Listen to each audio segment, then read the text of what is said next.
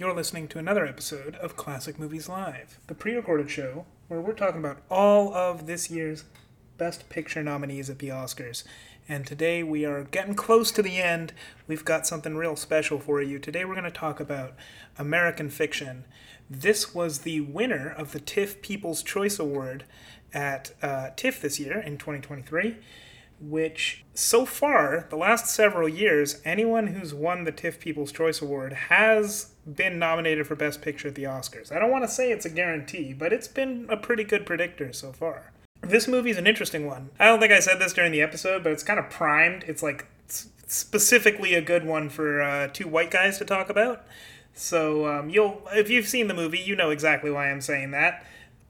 So yeah, I don't know. I think it's pretty fun, and we do get we do start talking about spoilers pretty early here, and we do mention it. I just want to leave that there, and pretty much that's really all I have to say before we get into our conversation. I really like this one. I really like the movie. I really liked the conversation it spawned. I think this is one that there's not too much disagreement on. I'm pretty happy with. I think both Pierre and I liked it quite a bit, but I am going to leave our actual thoughts to past Jeff and Pierre, who will regale you with their thoughts on American Fiction right after you hear the song "Monk Is" from American Fiction. This is by Laura Karpman, who is currently nominated for Best Score at the Oscars. And it's a really good score. Here's a little piece of it. Here's a little taste.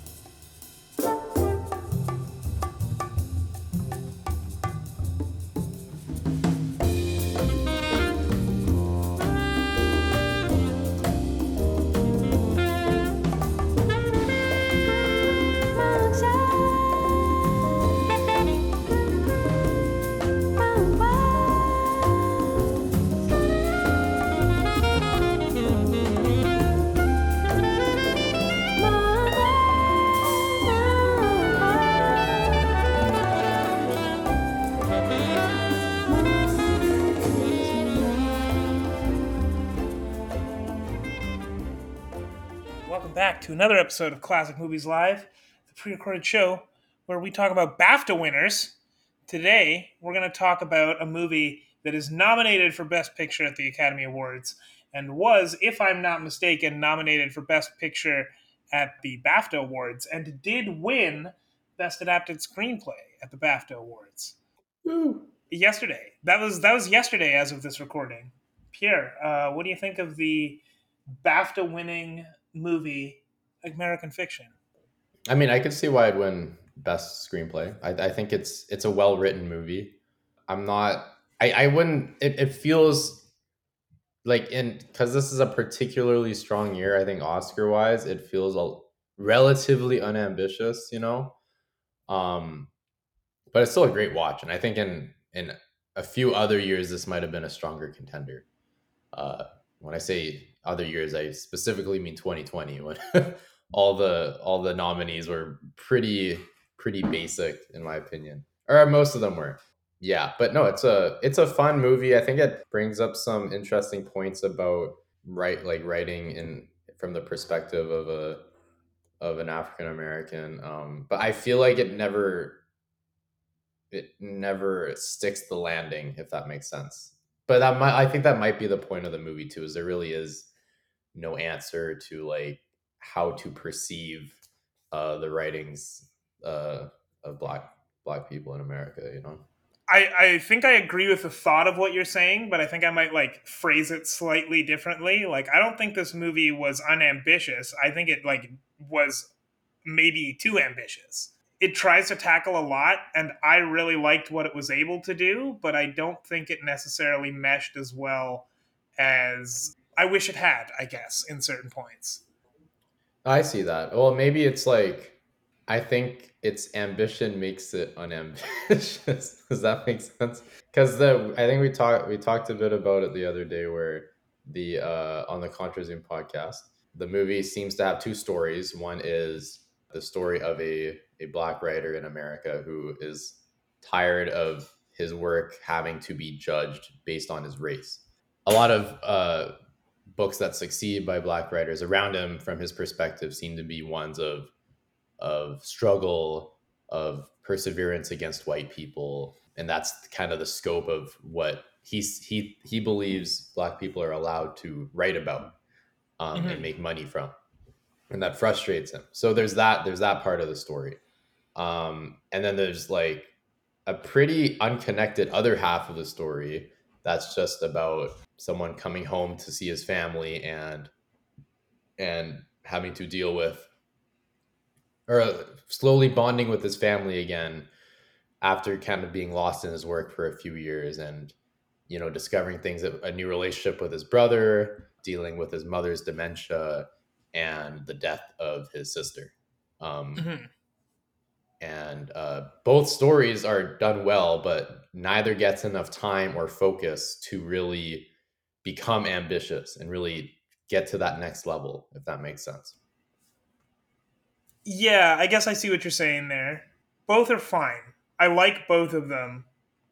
I feel like if we did have the time to spend with, if we did have more time to spend fully with one of those, it would be like that particular plot point would be really great. But like, as it is, they don't so much weaken each other, they just both take up time, and we've only got 2 hours to work with in this movie. Like, it doesn't need to be longer, it shouldn't be longer, but like, there's only so much time to spend with the different parts of it. Yeah, exactly. I think both aspects have a really cool. I think especially, I think the part about the joke in the writer aspect is how Monk, who's the main character, played by Jeffrey Wright, who puts in a great performance, basically puts on a persona as a joke. I think to or he puts on a persona as a joke, to satirize the other black writers that he sees around him, and he actually becomes insanely successful on a level that what is unseen by many other writers and completely unexpected by him. But he has to maintain that persona, which kind of, I think that in itself is a very interesting movie premise and could have been expanded to a lot more.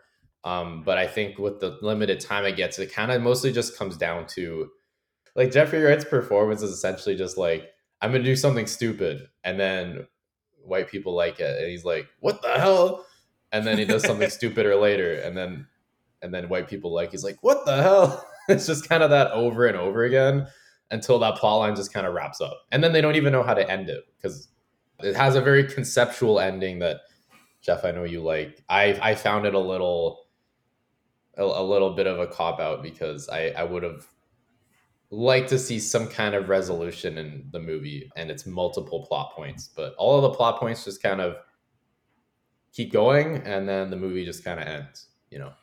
And Yeah, I was invested on a lot of these plot lines, which is a good thing, and I would have liked to see some payoff for them. without spoiling too much, at a certain point at the end, like, the movie reaches a point where after that part, like probably 10 minutes before the end of the movie, it no longer commits to anything. And it still kind of works conceptually. Like he said, it's a very conceptual ending. That's what I like about it. But also at that point, nothing that happens matters, which, like, I can see how that would, not work for some people. Yeah, I feel like they were building towards something that we never get. And I guess I don't know if it's based on the writer's life in any way. I don't think the exact events happened, but I feel like, I don't know. It's like they wanted a very, because at the end there's like like they're kind of building towards like a Hollywood ending of like, oh, he gives a great big speech about how like he was lying the whole time, that this is the I'm the real writer, and then his girlfriend comes in to see him, and then she's like, wow, he's telling the truth, and now I understand him. And I get that they wanted to avoid that ending because, like, again, the whole movie was almost building to that. But it kind of reminds me of She-Hulk. What was the She-Hulk? She-Hulk, where they kind of do the same thing, where it's like it gets meta, and I don't mind a meta ending. I think a meta ending can work, where you kind of break the fourth wall, but that ending still has to resolve stuff, in my Hmm. opinion, or else it's just like it's like a Family Guy gag. That's a really weird reference, but it's like how Family Guy gags have nothing to do with the main plot. It'll just be a cutaway for like 30 seconds, and it's like that's kind of what we got here. I guess technically you could argue it does. It's like a symbolic ending to the movie where it's kind of saying like everything's ridiculous and this is just life. But I don't. I guess I didn't get a great feeling from that. I think other movies have done it better, like No Country for Old Men.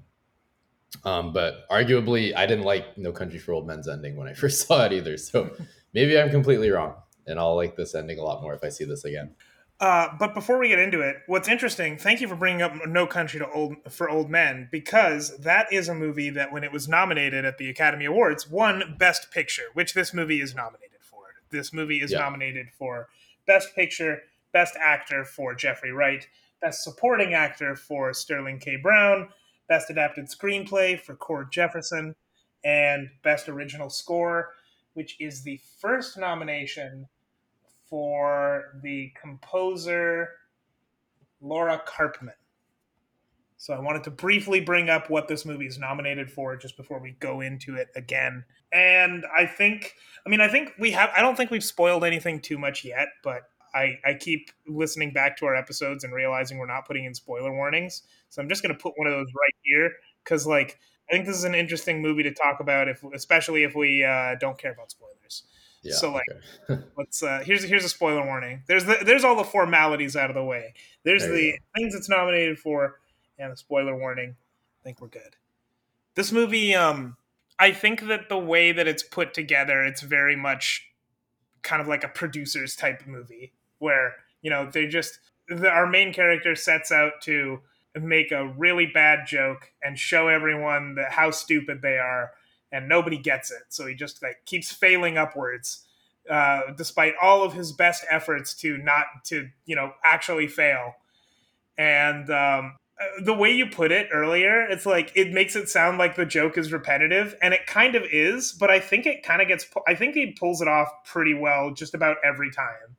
Like every time he does something just a little bit more stupid, the way that the joke lands when it actually like pays off somehow is it's I laughed every time. I thought it was very funny. Like halfway through, he writes this book that is extremely pandery, that's literally just every black stereotype, tries to sell it, and he sells it to the book company that like or the book publisher that he's never been able to publish with for an ungodly sum of money. And then when it's just about ready to go, he's like, I'm calling the whole thing off. I'm going to change the entire name of the book from My Pathology to a one word profanity, and they're not going to keep it because it's going to be too racy. They're not going to be able to sell it to stores, and they're like, yeah, you know what? It's bold. We'll do it. I don't think he doesn't even try to sell it. Isn't it like he just gives it to his agent and then his agent kind of likes it and then he submits it without He him gives it knowing? to his agent. His agent is like, "This book scares me. I don't want to put this out. I'm worried someone might like it. And can I tell you? But then Can I he say it's still. performance art?" And then he just sends it out. And his agent manages to sell it, and that's where like him and his agent end up sort of flip flopping back and forth on Oh, parts of the issue okay. because right at the beginning, Monk is like, "You gotta sell this to everybody, sell it straight, make it work," and then he actually manages to make it work, and he's like, "No, hold on, I don't want this." Yeah, I agree. Like I wouldn't say it's a bad thing. I think the repetitiveness prevents the movie of achieving bigger things, if that makes sense. Because I feel like it kind of relaxes on the I want to say the laurels, but I don't know if that's the right word. The It relaxes on how funny those jokes can be, because again, it just keeps getting more ridiculous. But I feel like that almost distracts it from some of its main goals. Like I think the most interesting parts of the movie was his conversation with Issa Rae's character, um, Centara Golden. Santara Golden, and it's a very awkward, weird, uncomfortable conversation for both of them because they're essentially he's essentially trying to criticize her work without her knowing. Wait, how do I say this? She was saying she didn't like his work, but she doesn't know he wrote it because they're talking about the Hmm. book that he ghost wrote essentially. And he oddly seems offended by it because he was like, I only wrote this in his head. He's like, I only wrote this book because you wrote a very similar book that I didn't like. And it's a very intricate conversation. Like there's a lot of layers to that. And then it's also that conversation is kind of the heart of the movie where it's like that's when you kind of Monk finally comes to some sort of resolution. I'd say that's kind of the climax where it's like he's finally seeing another perspective. And I think the one line that really stuck out to me was I think it's the last line in the conversation where he's like, I feel like I'm the only one that sees the potential of Black people in America to do something more.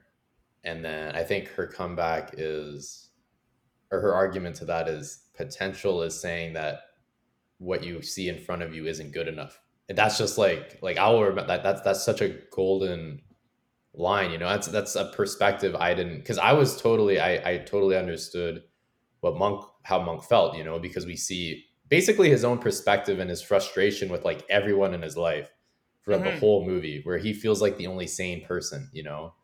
And like now that I'm thinking about that line, I think it also, applies to the family side of his life where there's scenes where you kind of he seems so frustrated with his family, arguably because he sees more potential in his family, but he doesn't appreciate what's there in front of him, which I think is kind of mirrored in his relationship with his brother, played by Sterling K. Brown, right? Yeah. Where another scene that really stuck out to me was when I think they're coming back for someone's wedding. I feel bad. I can't remember is it their maid or their, It's their maid. I think her name's Lorraine. I pulled it up It is specifically for Lorraine. this. Her name is Lorraine. Lorraine. Okay. They come back for Lorraine's wedding and he bumps into his brother who turns out he's been living at their cabin, and like basically he's discovering his newfound sexuality with two men, and Monk has to bring his mother into that, and he's just like he's really mad at his brother, and he's just like, get out of here, like I don't want to see you, mother doesn't want to see you. But then Lorraine comes in and she welcomes the brother, and there's actually a very heartfelt moment where Monk's first instinct is to see like the negativity in that situation, but then eventually it because of because of Lorraine and the love of his family, that situation turns around into something very positive very quickly because someone sees the potential in his brother, and then he starts to see that. Well, and I mean, Um, just tie it back to Centara's quote. It's not that she's seeing the potential; she's seeing what is actually there. Like she's seeing who his brother yeah, actually is, where he's thinking he's seeing the potential, but all he's seeing is what his brother isn't. exactly, yeah. And I think he kind of sees that it's a self-inflicted thing because he's also very frustrated with himself the whole movie. He wants to be a famous author. He wants to be known for his work, and you know, just being a good writer and proud of his own work isn't enough. He needs to be successful and praised by everyone. And that's why he spends so much time away from his family and not talking to them. So yeah, like again, like that one conversation was so impactful to the movie, and I just wish we had more of those uncomfortable, interesting moments, because that's what made the movie, and that's kind of what sort of connects those two plot lines. But like that conversation, that's like a 3-minute scene, you know, Hmm. and it doesn't. I feel like it never is able to reach its full potential because they don't talk at all before that in the movie. He just knows of her, or they talk, but like in a very formal manner.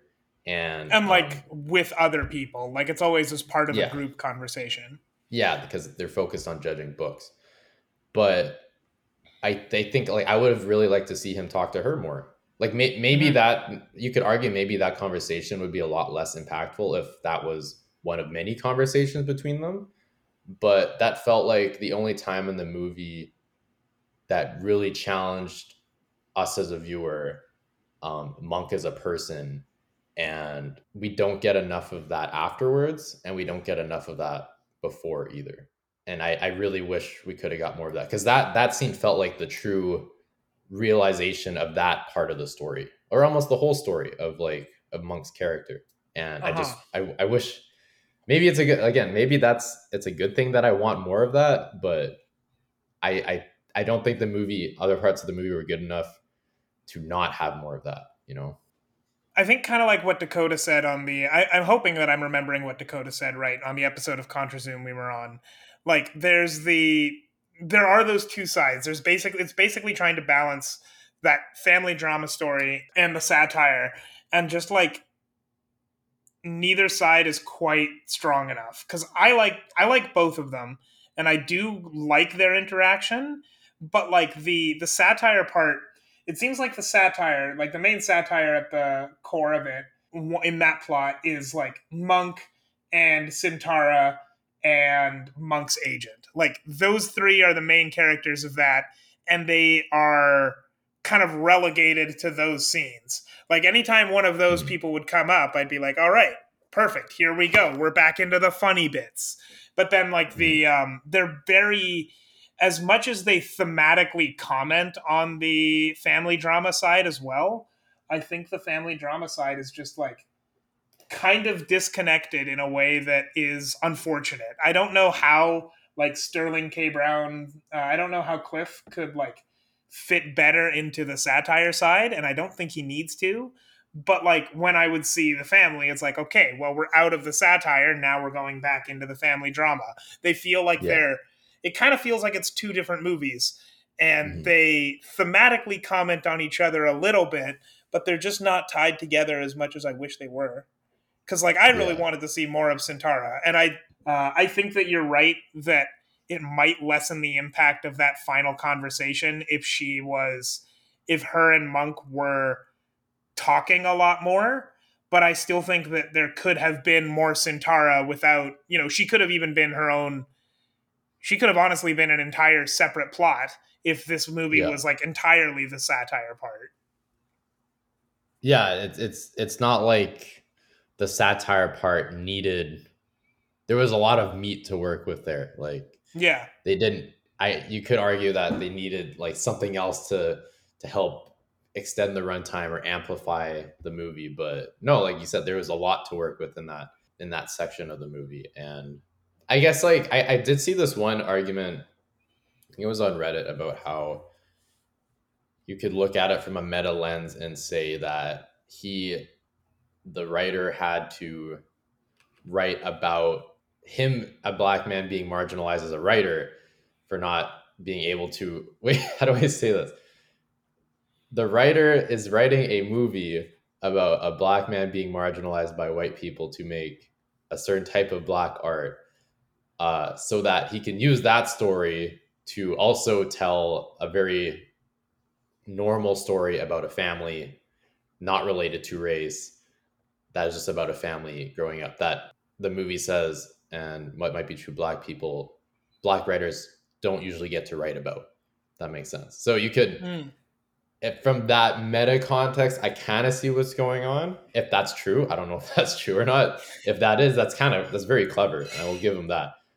But I think if that was the goal, I think there needed to be more meat on the family side too, and more resolution. Because it's essentially like looking at the two plot lines, they kind of, I think they start kind of at the middle, and then they diverge more and more throughout the movie, which also doesn't help it. But it's like, the one side is, he just keeps like, his family life just keeps getting weirder and weirder, and then the other side is the satire side is also just getting weirder and weirder, and there's no arc, there's no roller coaster to it. It's just both sides are just kind of going wherever. There's no control. And I think if we could have those two plot lines, but they both kind of interweaved more, and they had a bigger sense of climax to them, I think this could have worked very well. And then that meta lens would also help amplify it, of like, this writer finally got to tell a story about just his family, but he had to use the marginalization aspect to sell that script. But yeah, I think there wasn't enough. There were moments like I liked that scene actually where his mom is with his agent, I think, or his manager, His and agent, yeah. he's across the street talking to the film director in his character, and then he sees an ambulance, and he's like, and he has to run out in character to go help his mom. But then the director is like, "Oh my god, he heard a siren and he just had to run. This guy's like the real deal. Like he's a fugitive." And that's an amazing part of the movie because that's totally one part where those two worlds clash, and it makes it a lot more interesting.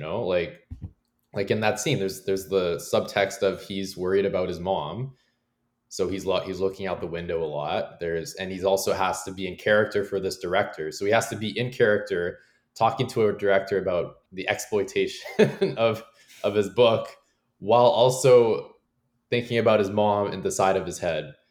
And that's such an interesting concept for a scene. And so like both the plots didn't, when they intersected, the movie was a lot better, and Hmm. I liked it a lot more. So there was something there. And again, I feel like I feel like I'm shitting on the movie. It's a great movie. I just like there was something really good there. I feel like it could have been an amazing movie if you just changed a couple things, in my opinion.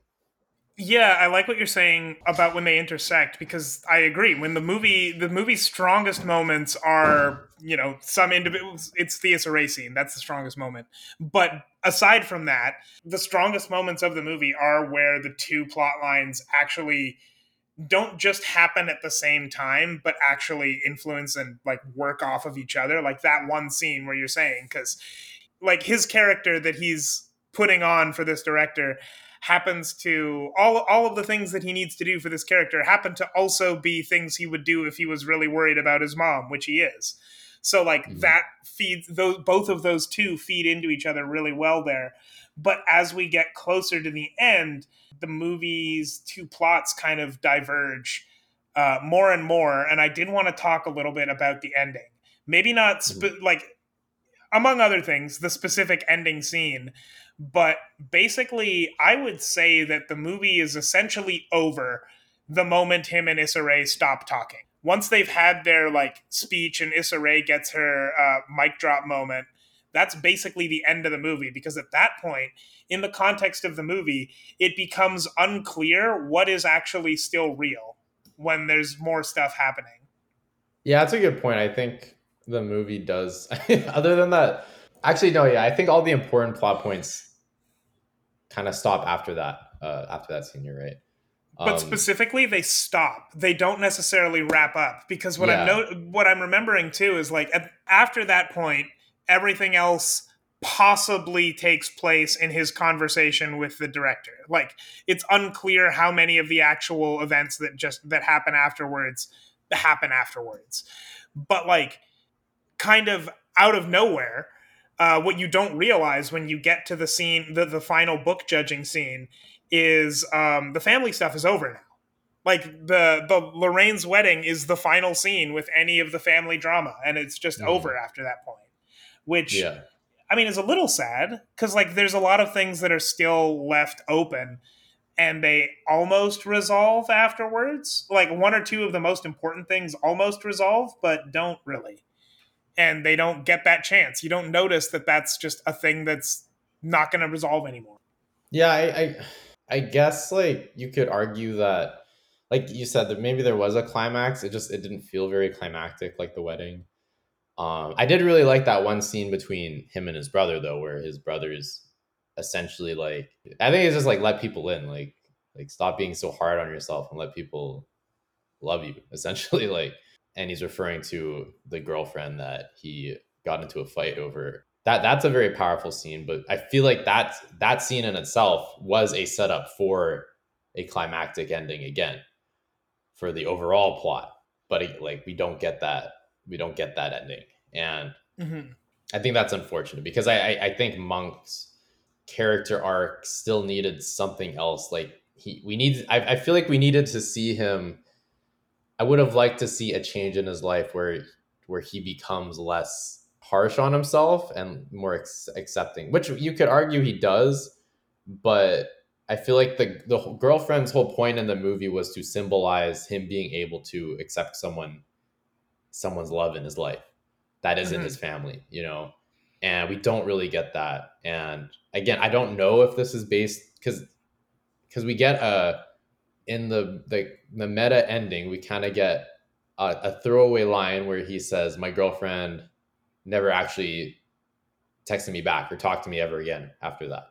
Which it feels like when he's saying that, it's like this is based on someone's real life and that this was someone's real experience, and they didn't want to betray that part of themselves of their life. They didn't want to make up an ending where the girlfriend does come back, which I respect. But again, I feel like I didn't really like a lot of the girlfriend scenes. I didn't feel like they added enough. Like they weren't that fun. I thought he had a lot more chemistry with his family, with his brother, sister, mother. The girlfriend stuff kind of felt like a little derivative, but to me, the only reason it would all be there is so that you can set up that ending.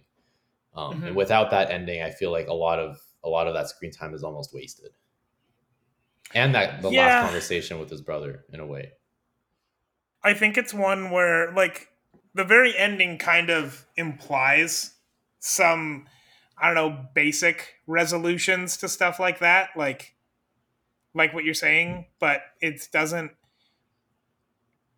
I don't know, it doesn't really wrap it up. It doesn't wrap up those plot threads. And I think that might actually be what I like about this ending is that it is an ending that refuses to commit to anything and just sort of and like very goes all in on being completely ambiguous, because I think that that is part of the theme of this movie is that like the thing that is being brought up is like the movie is about like, I mean, among other things, like a major theme of this movie is the performative activism of white people a lot of the times, and Hmm. like the ways in which race sort of imposes performativity on everyone involved in different ways. And like, I think that, it brings up interesting points about that, and the resolution to that is there's no answer. Like, that's always going to exist, and what can we do about it but notice it? And I think that, by not committing to a full ending at the end, it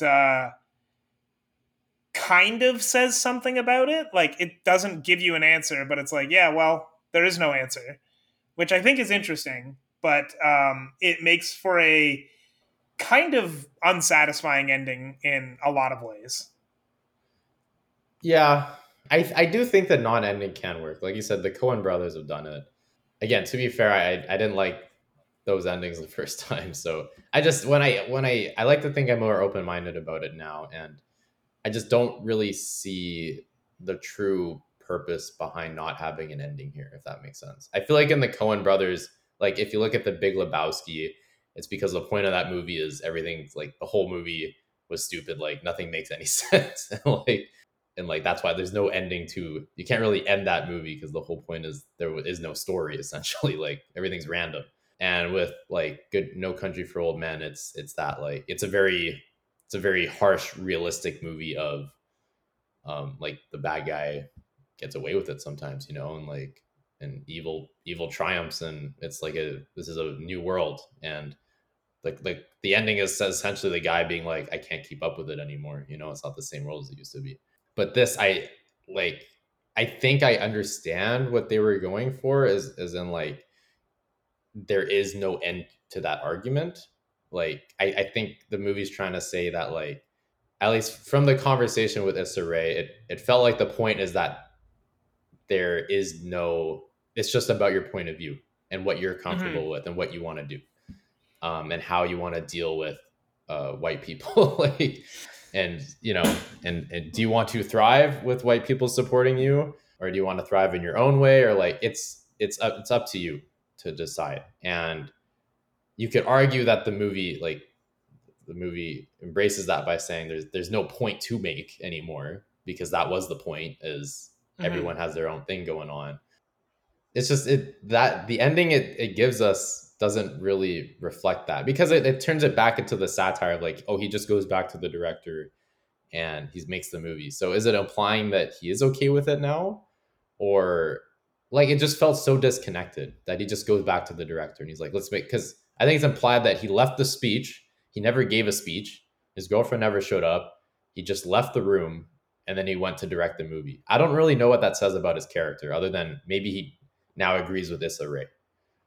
But then the comedy of that scene feels like it's too abstract to make that point in a solid format. So in the end, it just kind of comes off as feeling like we don't want to do an ending. So here's kind of this weird meta ending about exploitation of Black culture to wrap the movie up. Well, But yeah, that here's the almost three feels, options. You can yeah, but either get that, the ending that probably happened, the ending that he wants, or the ending that'll sell, which is supposedly, which is the last one. yeah. Oh, no, okay, well, now that you frame it that way, I guess that kind of makes sense, yeah. It's just like none of them matter. Yeah, and I guess the only real weakness of the ending is the movie has made its point and then it makes another joke that it makes the same joke again. And I think that the Mhm. same joke lands again, Mhm. but it comes after the movie's made its ultimate point. Like it doesn't actually need to make the joke again. Yeah, yeah. I will argue that it's better than like the cliche speech ending would have been really bad too. Like I'm Yeah, not saying true. they should have done that ending at all.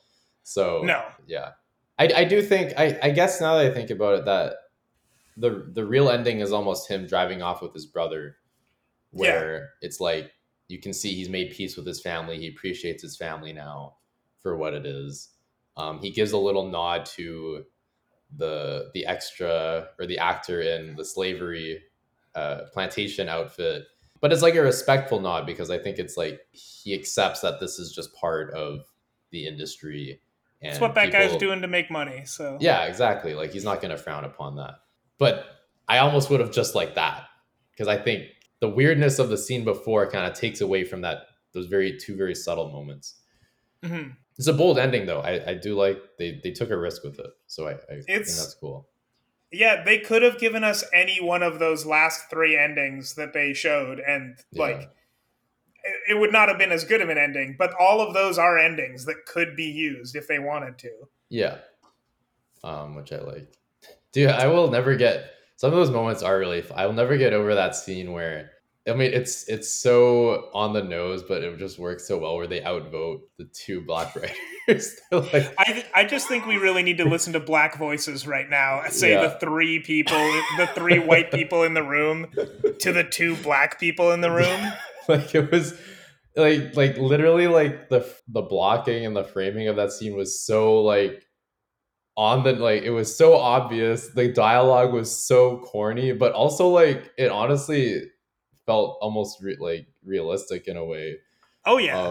Like, and that's what makes it so funny yet kind of sad at the same time is that they people can say that and literally not understand the irony of that, the irony and the Hmm. complete unfairness of that situation. Yeah, I think like the reason that joke works so well every time it's told, and it's told a lot in just slightly different variations in this movie. The reason that works so well is that like these are barely heightened versions of people that I've met. Yeah, Like I know these people. yeah. Well, I feel like I feel like I mean maybe I'm one of those people too. You never like it's Yeah, really I was hard gonna because they don't say. even realize like they don't realize it, you know. So I think it's kind of nice to maybe take a second to internally think about the content you consume and uh, and how it affects your viewing of certain cultures, I guess. So normally I would want to start at the beginning and then go all the way down in terms of what it's nominated for. But actually, we just talked about the scene where he drives off into the sunset with his brother.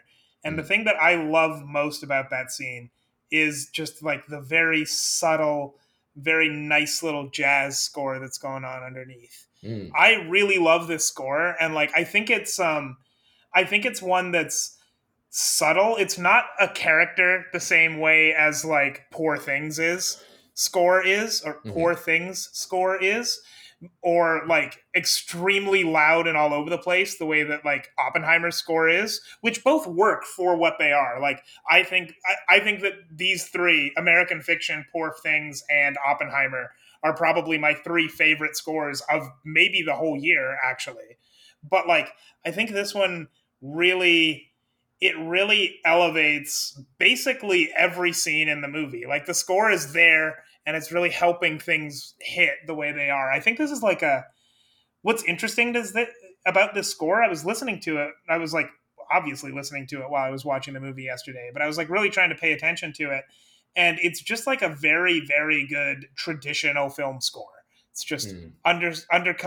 underscoring all the different scenes that are happening, and it really changes the tone of the scenes as they're going on. When he starts writing My Pathology, the way that the score like shifts into sort of an awards baity score that would be in something like a 90s ghetto thriller or something, Yeah. sort of shifts into that, and it really helps to sell the tropes that he is fully like exploiting in that moment. Yeah.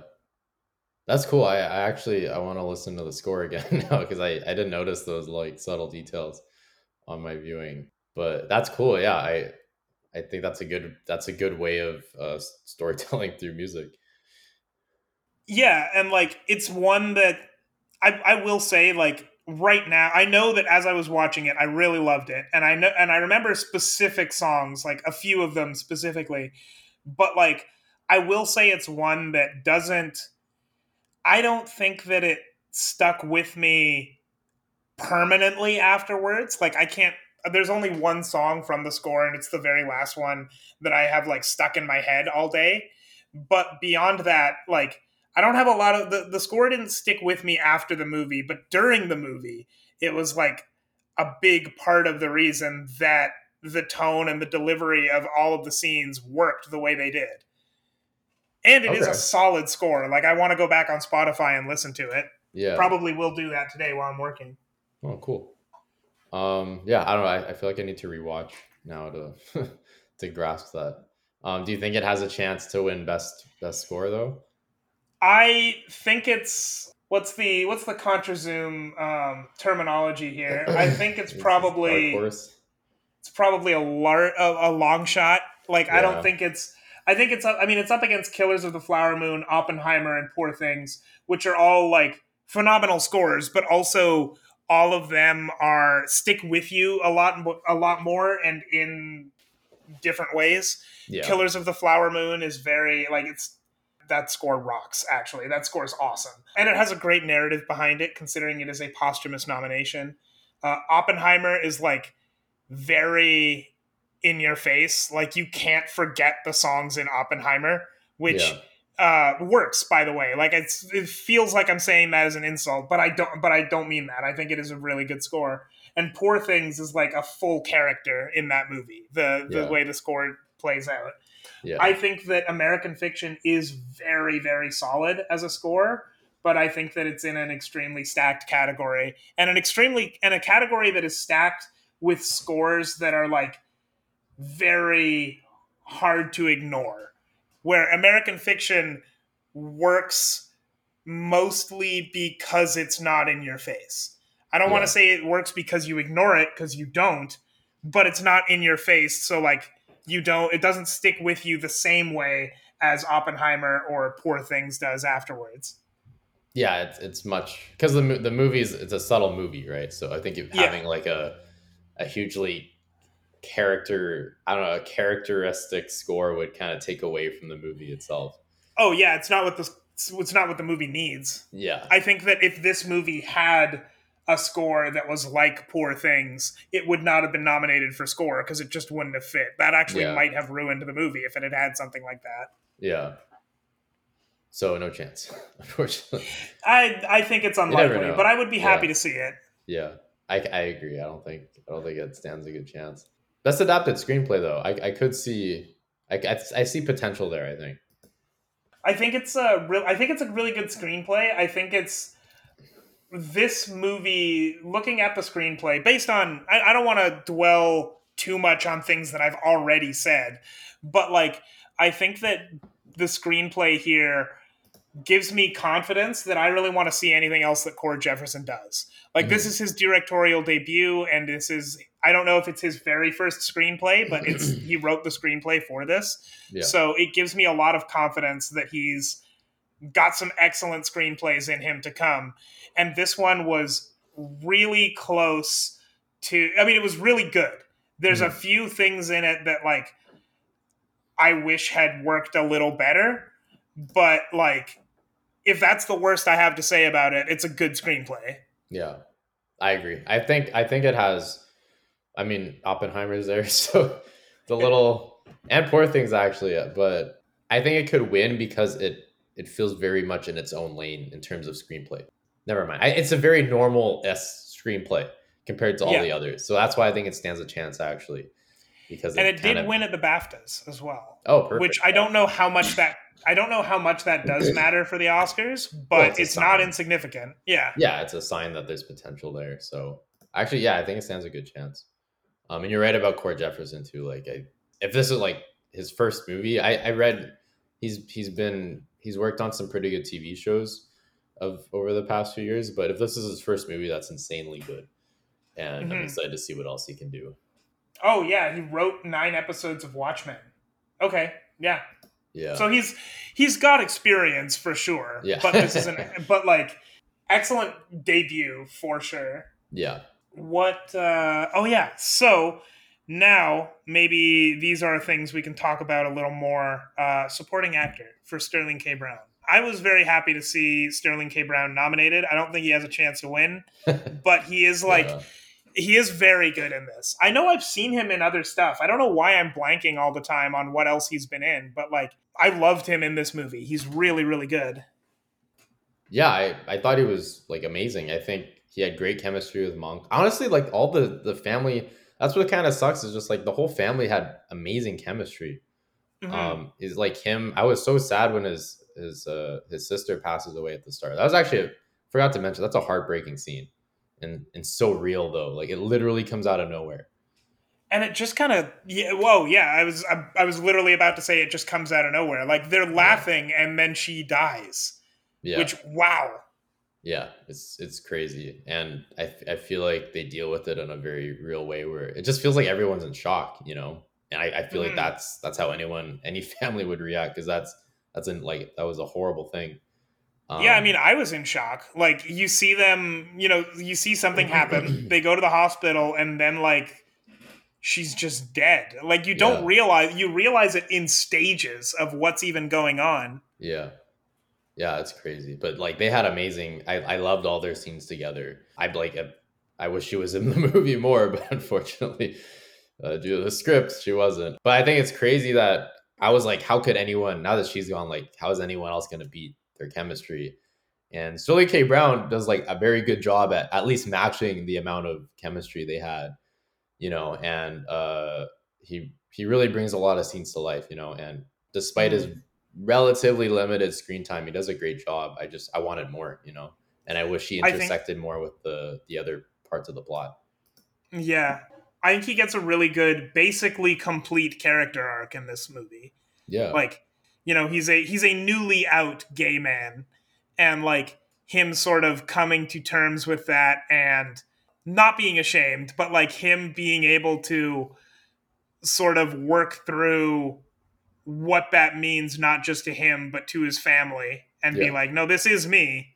yeah, I think he's got some really, really good scenes too. He's got some really good little monologues. Like Issa Rae has that big monologue at the end, but right before that, Sterling K. Brown is talking about like how sad he is that his dad never got to know the real him, and he don't remember exactly what it is, but Monk tells him something like, "Well, what if he wouldn't have accepted you?" And he goes, "Well, then he would have rejected me at least, hmm not the real me. Yeah, someone he didn't know."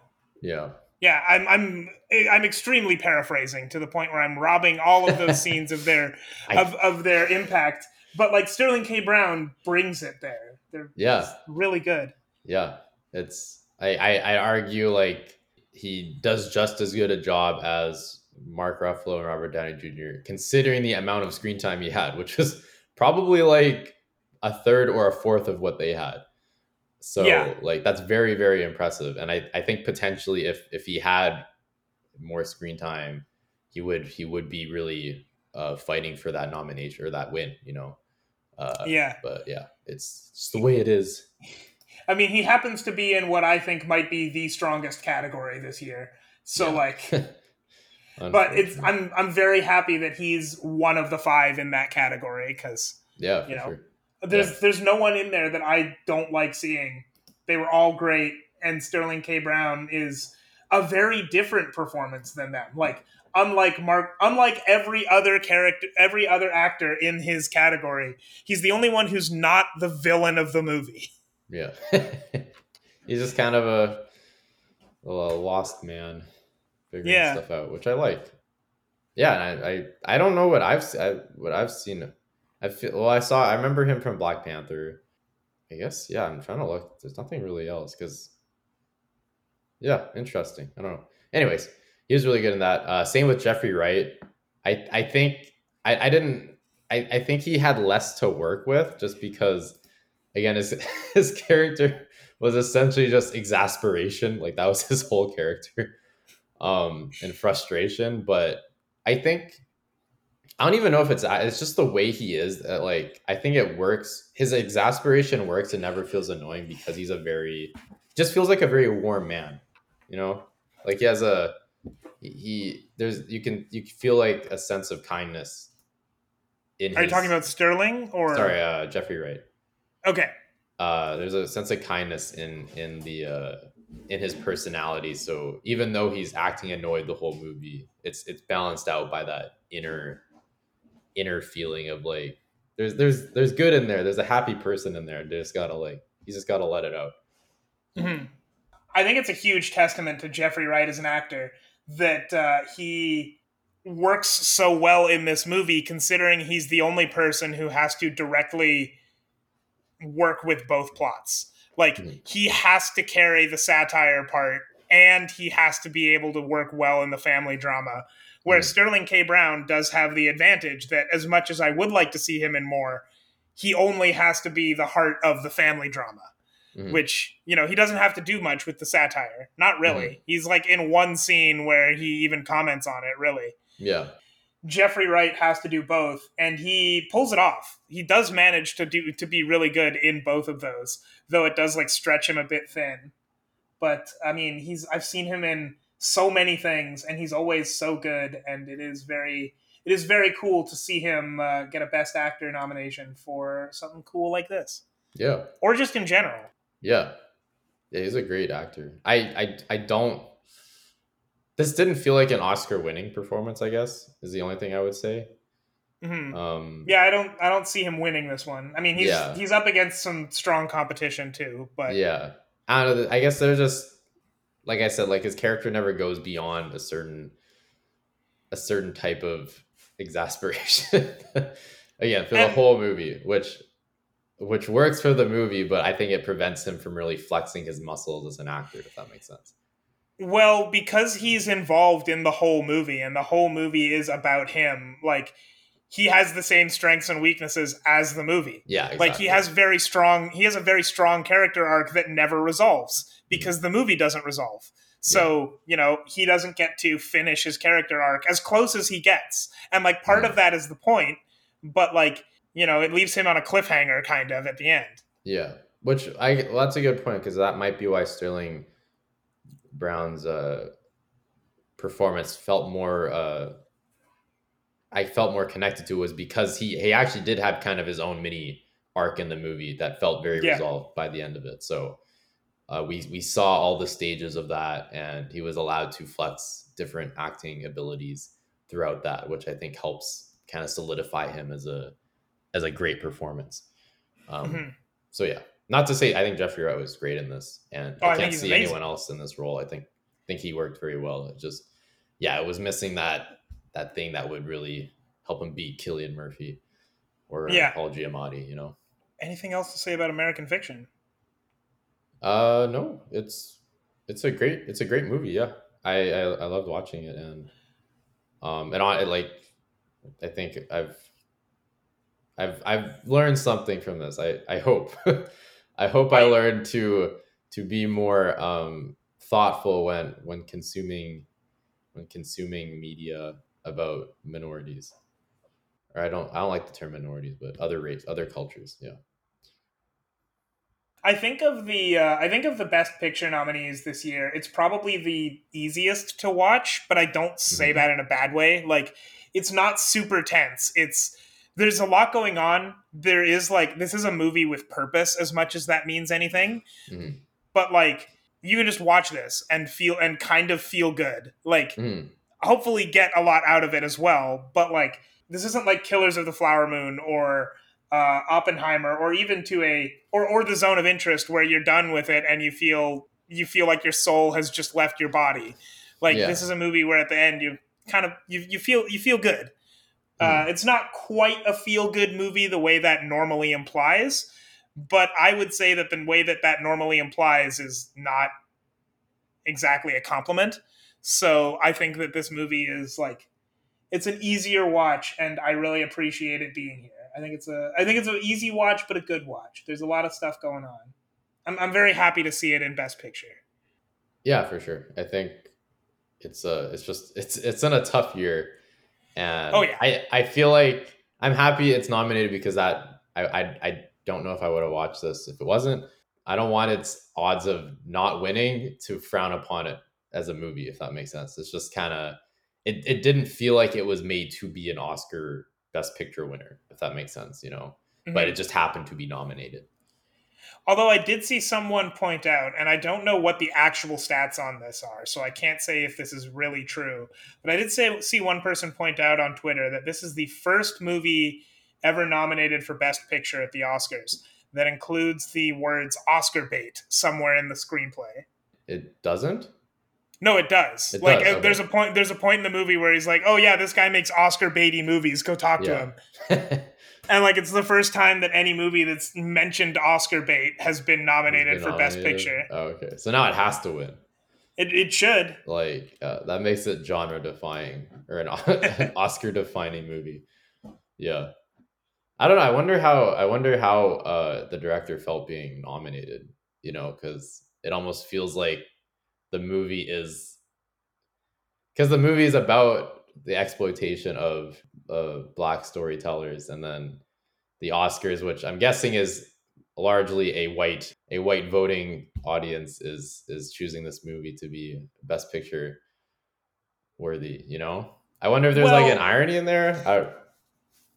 I mean, maybe a little bit, but the thing is, too, like, the Oscars have become a little more diverse since a few years ago. There was a big push back. I think it was the Black Panther year, actually. Mhm. But like, on the one hand, maybe it's ironic for a movie that calls out Oscar bait and performative like wokeism, I guess, to be nominated for Best Picture. But also, it's just a good movie.